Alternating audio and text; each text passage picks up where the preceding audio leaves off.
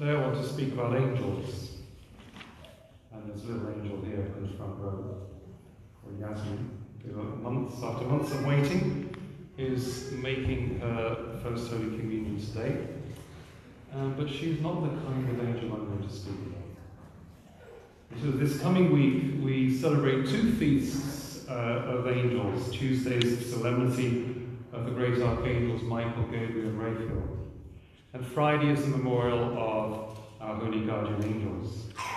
And I encourage you to commend yourselves and your families and this parish, the church, our country, to the protection, particularly of St. Michael, whose name means who is like God, and who contended with Satan and all his angels as we read in the book of the Apocalypse. And it's very clear that the devil is very active in our country at this time as the fight for the sanctity of life demonstrates.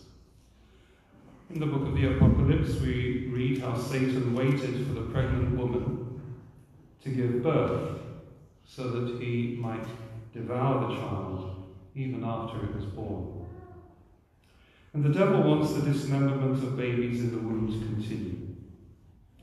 It is a form of child sacrifice, much like that used to occur among the Aztecs and other tribes on the American continent before the Christian missionaries arrived from Europe.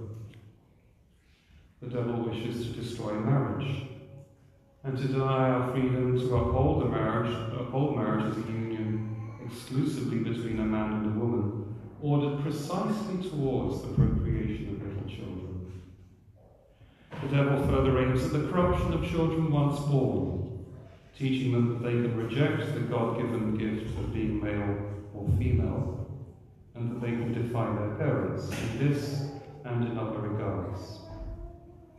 The devil makes the Catholic Church his particular enemy by physical attacks on church buildings. Just last week, I saw news of Incarnation Church in Tampa, Florida. Someone broke in and spread gasoline over the pews and set it alight. Yesterday, St. Peter Chaldean Catholic Cathedral in San Diego, California, was daubed with graffiti, upside-down crosses, pentagrams, Nazi symbols, BLM, and other kinds of graffiti.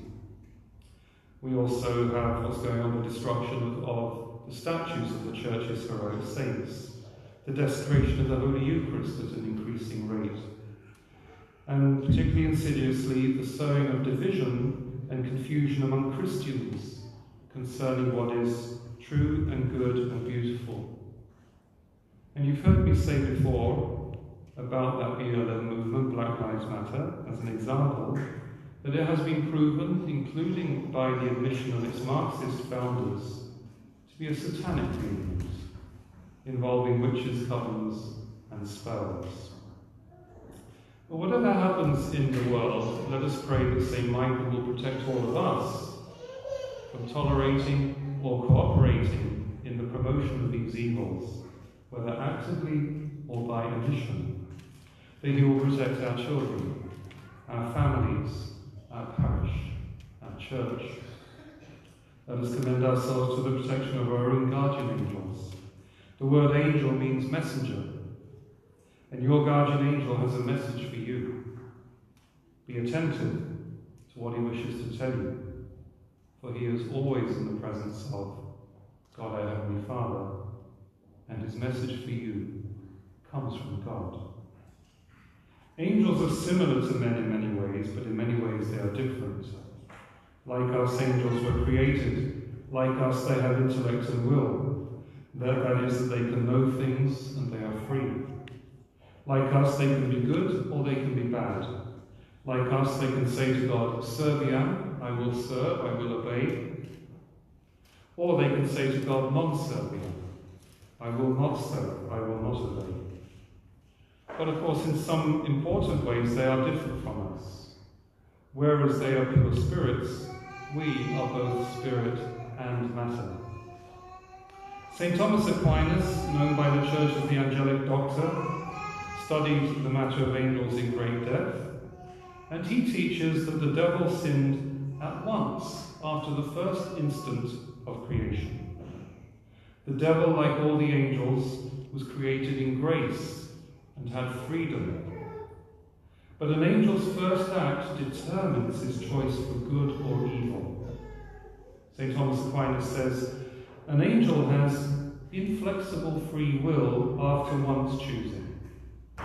Consequently, if after the first instant in which he had a natural movement to good, he had not placed a barrier to the attitude, he would have been confirmed in good. But the devil did place a barrier to the attitude by overriding his natural tendency to good and choosing evil, and so is confirmed in that freedom, in that free decision for evil for all eternity. See, once an angel has chosen good or evil, he cannot change his mind. There is no possibility of conversion for his fallen angel. St. Thomas teaches that the devil's decision not to obey God was motivated by pride. Satan, he says, was the highest of all the angels. As Pope St. Gregory the Great says, the chief angel who sinned, being set over all the host of angels, surpassed them in brightness, and was by comparison the most illustrious among them. Hence he has the name Lucifer, light. The higher angels should have been less likely to sin than the lower ones. Instead, the very excellence of the highest of the angels was the motive for their pride, and this became the demon's sin. The sin of Satan, along with that of the other angels who fell with him, did not come from any proneness to sin, but a free choice alone, a free choice of not serving and obeying God. Now, if we turn to today's Gospel, and the prophecy from Ezekiel, of course, paves the way for today's Gospel, we read how one son replies to his father, I will not go and work in the vineyard. But he changes his mind and goes to work. The other replies, I will, but does not go. And of course, it is the first to obey the Father's will, even though at first he said he wouldn't do so. In this respect, we are unlike the angels, whose will, once exercised towards good or evil, is forever determined in that choice. For we live in time, and we have the possibility of conversion. The fallen angels do not. There are those who are members of the household of the faith, fellow Catholics, with God as their Father, who rebel against God. They say, non serviam, I will not. Perhaps friends and family or fellow parishioners act like good angels to them, messengers with reasons for conversion, and encourage them once again to obey their Father. They might have done terrible things, but, like the tax collectors and prostitutes of Jesus' day, who heard John the Baptist's preaching of repentance and righteousness, at some point in their lives they come to their senses. They give their lives back to Christ, and they are among those who will enter the kingdom of God. On the other hand, there are those of the household of the faith, fellow Catholics, who make a show of their membership of the Catholic Church.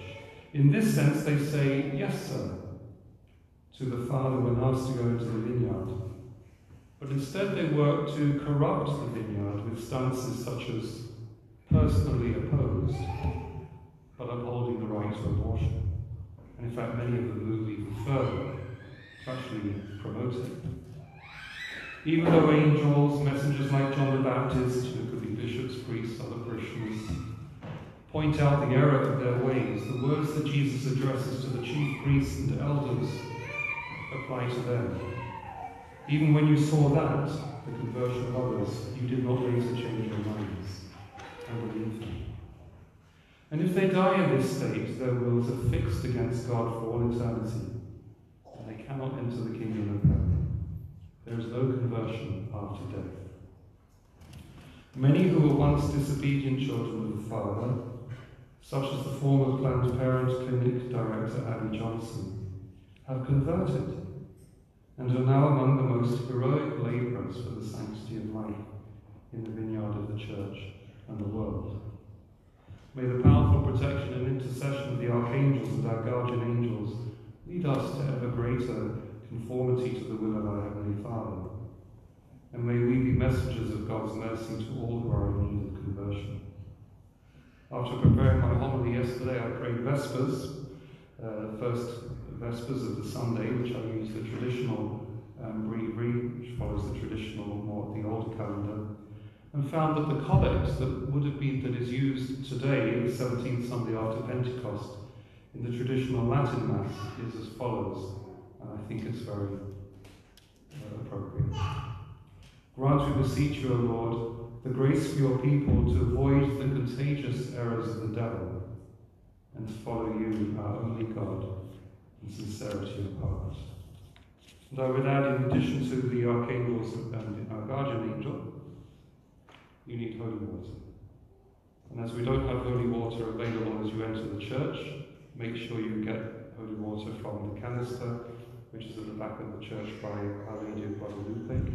Use it in your homes, when you go to bed at night, in the car, as I mentioned in the bulletin. And with October coming up, this is your other protection from the evil one, the rosary. Make sure these are parts of your life. La próxima semana celebramos dos fiestas de ángeles. El martes es la solemnidad de los grandes arcángeles Miguel, Gabriel y Rafael. Y el viernes es el memorial de los ángeles custodios. San Miguel, cuyo nombre significa el que es como Dios, luchó con Satanás en el libro del Apocalipsis. Y el diablo es muy activo en nuestro país, como lo demuestra la lucha por la santidad de la vida. Esperó Satanás a que la mujer embarazada en el libro del Apocalipsis diera a luz para poder devorar al niño, incluso después de que naciera. El diablo quiere que continúe el desmembramiento de bebés en el vientre materno.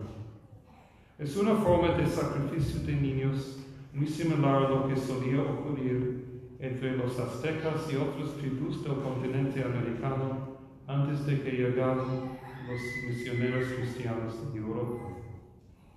Debido a su posición sobre el aborto, la familia y la sexualidad humana, el diablo convierte a la Iglesia Católica en su enemigo particular, mediante ataques físicos a los edificios de la Iglesia, la destrucción de las estatuas de sus heroicos santos, la profanación de la Sagrada Eucaristía, y más insidiosamente sembrando división y confusión entre los cristianos acerca de lo que es verdadero, bueno y bello. Pase lo que pase en el mundo, oremos para que San Miguel nos proteja a todos de tolerar o cooperar en la promoción de estos males, ya sea de forma activa o por omisión, para que proteja a nuestros niños, nuestras familias, nuestra parroquia, nuestra iglesia. La palabra ángel significa mensajero. Tu ángel custodio tiene un mensaje para ti. Esté atento a lo que quiere decirte, porque su mensaje viene de Dios. Como nosotros, los ángeles fueron creados, tienen intelecto y voluntad, son libres de elegir el bien o el mal, de obedecer o desobedecer a Dios.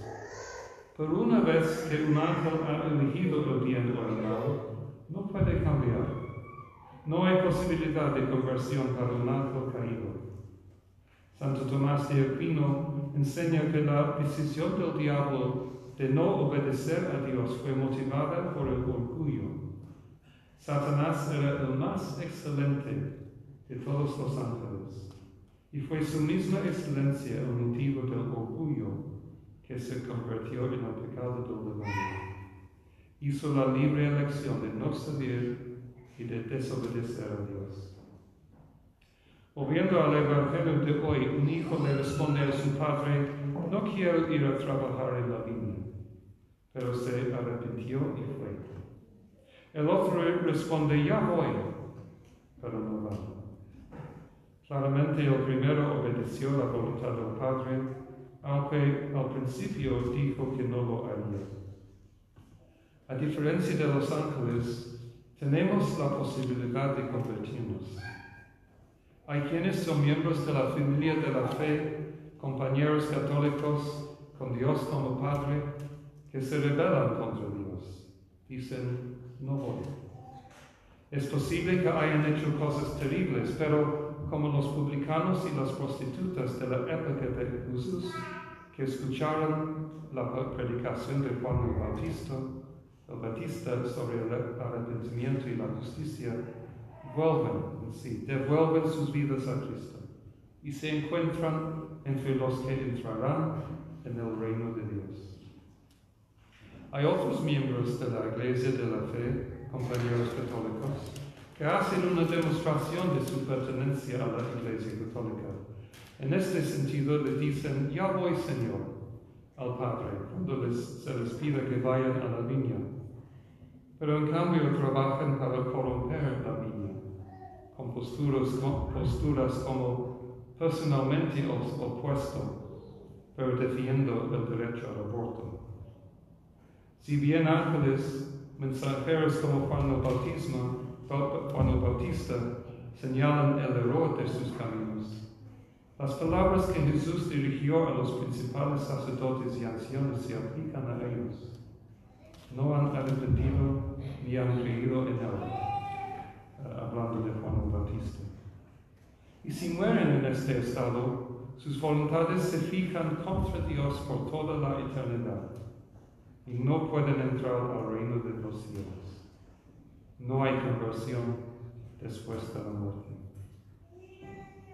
Muchos que alguna vez fueron hijos desobedientes del Padre, como la exdirectora de la clínica Planned Parenthood, Abby Johnson, se han convertido y ahora se encuentran entre los obreros más heroicos por la santidad de la vida en la viña de la Iglesia y del mundo. Que la poderosa protección e intercesión de los arcángeles y nuestros ángeles custodios nos lleve a una conformidad cada vez mayor a la voluntad de nuestro Padre Celestial, y que seamos mensajeros de la misericordia de Dios para todos los que necesitan conversión. Después de preparar mi homilía ayer, recé las primeras vísperas por este domingo en la forma tradicional y descubrí que la oración era esta para el 17º domingo después de Pentecostés, hoy, en la misa tradicional en latín, y me parece que es muy apropiado. Concede, Señor, a tu pueblo santo evitar el contagio del espíritu diabólico, para que te sirve a ti, único Dios, con el corazón limpio. Y les recomiendo agua bendita como otra forma de protección. El agua bendita está ahí junto con nuestra Madre de Guadalupe y el Rosario. En el mes de octubre, que está por comenzar, asegurar que recen juntos en familia el Rosario.